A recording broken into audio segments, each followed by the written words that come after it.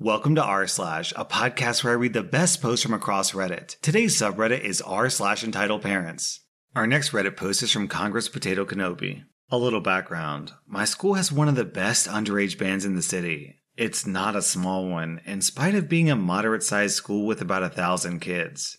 They perform at big places and draw in huge audiences. So anyways, there's this entitled parent who's a teacher and her daughter goes to the school. Now, the daughter is a bad singer. There's no two ways about it. So anyway, one day the band's pianist, Kay, is fuming during the bus ride back. When someone asks him about it, he begins to rant about how the entitled parent forced the music teacher to put the entitled kid in the band. They had a show in the city's biggest mall the next week, and they'd been practicing for months.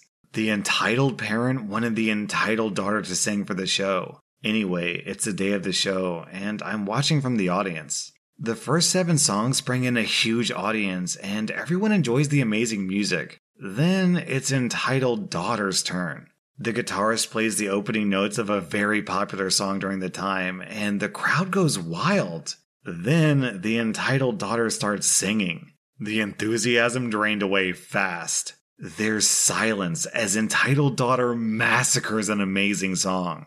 Then, the entitled mother gets up and starts clapping loudly. Everyone is mortified. Some people start to awkwardly clap. The teacher tried to move to the next song. The entitled mother yells out, "Wait, they haven't clapped for my angel's performance yet." The audience is dumbfounded. I see my friend facepalm. The entitled daughter yells into the microphone, "Clap for me." No one moves a muscle.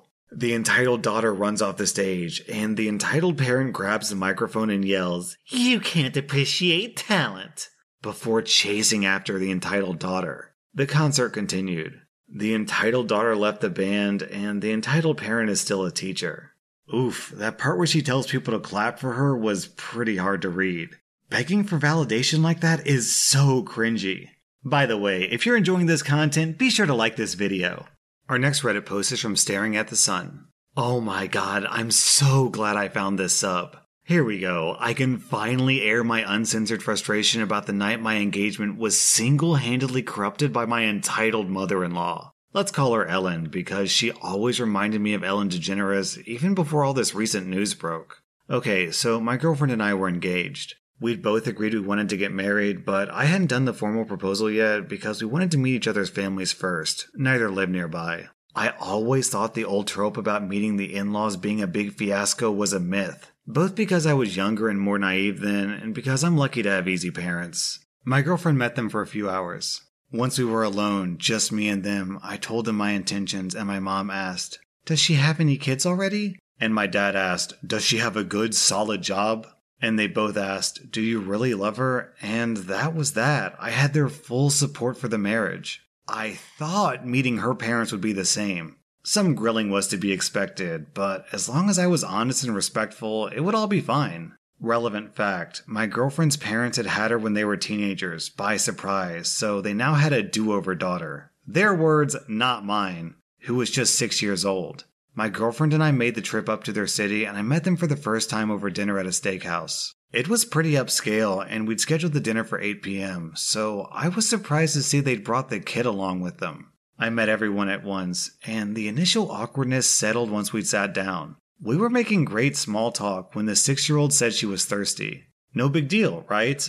Well, all of a sudden, Ellen starts screaming, "Water! Water! Water!"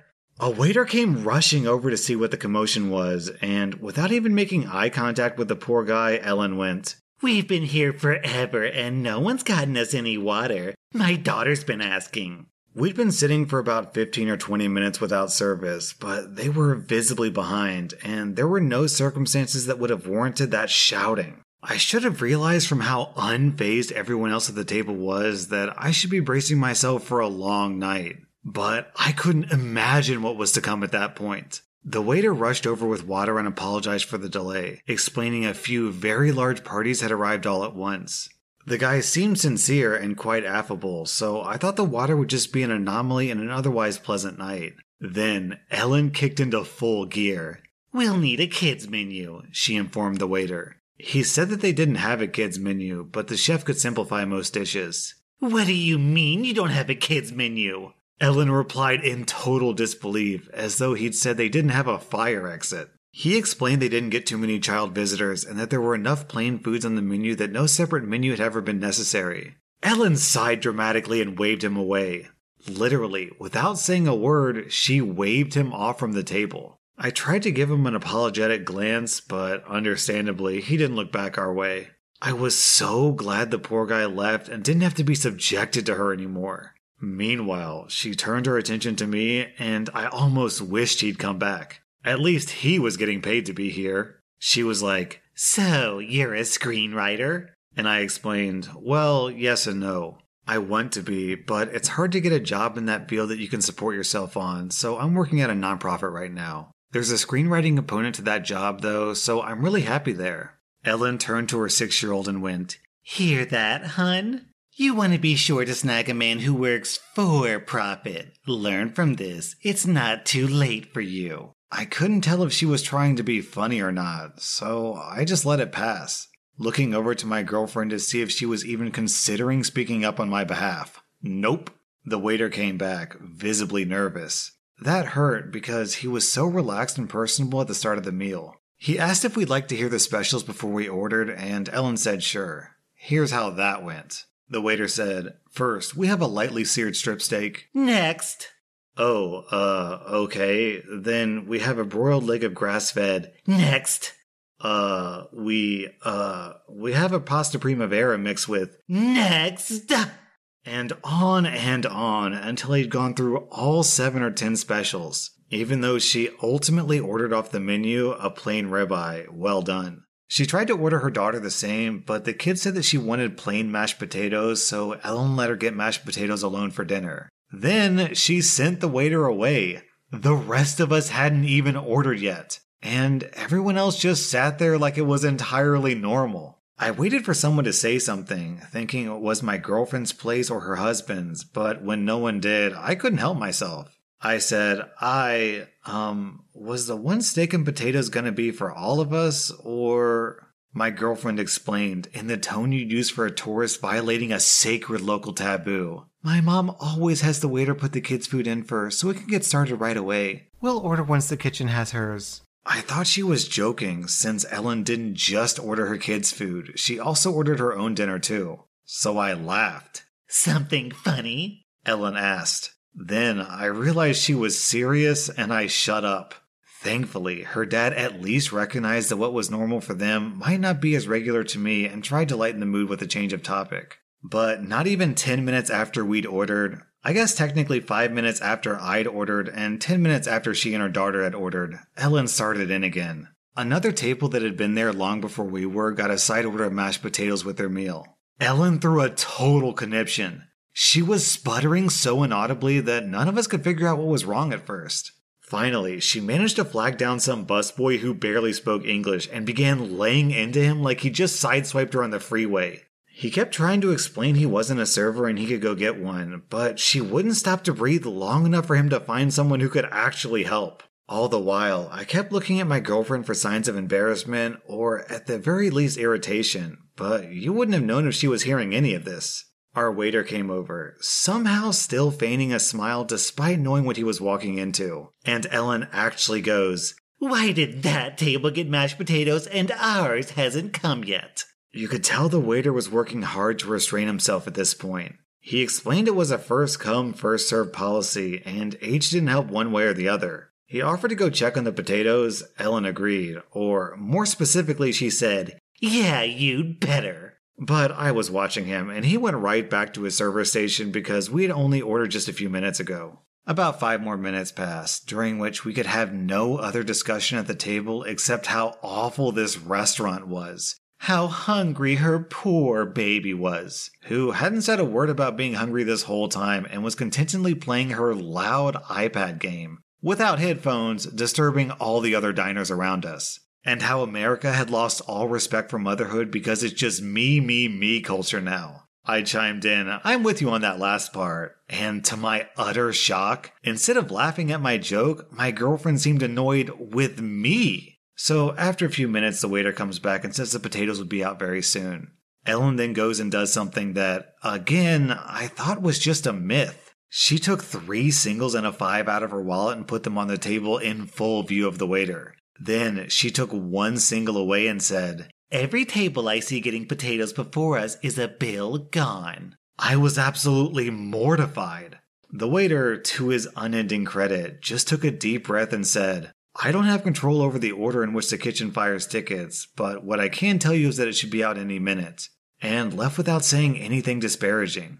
I'd been holding my tongue all night as well, in the name of my relationship, but once that tip hit the table, the $8 tip for an over $100 bill on top of everything else, I figured that if my girlfriend was half the woman I thought she was, then she wouldn't mind my speaking up at this point. If anything, she'd be supportive, right? So I scooted my chair back a bit and said, "Listen, I know what you're doing with the cash on the table, but that kind of thing makes me really uncomfortable, and it's just not called for. Please put the money away, or we can just continue this some other time." My girlfriend's dad spits back, "What? How cheap do you have to be to not believe in tipping service workers?" Before I could process whether he was serious or yanking my chain, Ellen shocked me with, "No, you know what? You're right, this isn't necessary." I should have known better than to be relieved. She folded the bills into her wallet, patiently waited for the next plate of mashed potatoes to be carried out, and when it wasn't delivered to us, she went right up to the stranger's table and picked it up off their table.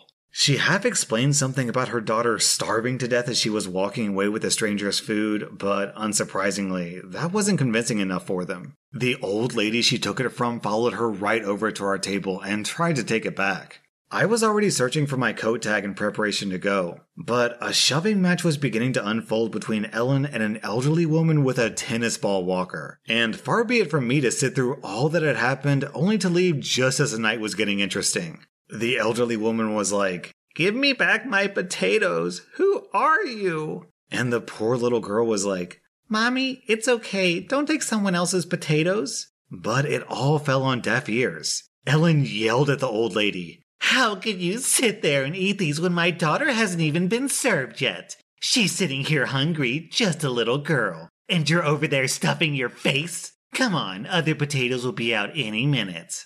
And the old lady, gotta love her, was like, "Great, if they'll be out any minute, then what's the effing problem?" To which Ellen, still being holier than thou, gasped, "Language, please." Finally, the waiter, and this time someone higher up as well, I think the manager, thank God, came over to separate them as they had begun to raise their voices and cause a disturbance. The staff had already asked Ellen to turn down her daughter's iPad multiple times without heed, and I'm guessing the waiter informed management about the tip on the table stunt she pulled because this was their final straw. They told us we were going to have to leave the restaurant. "But we don't even have our food yet," Ellen complained at the guy. This was clearly not the manager's first rodeo. He said, "You can take the food that's already been served free of charge. Everything else will be canceled. Please leave immediately." The old lady didn't miss her chance to knock the potatoes right onto the floor, so we couldn't try and take them with us. Nothing else had been served yet, so we had to leave without any food.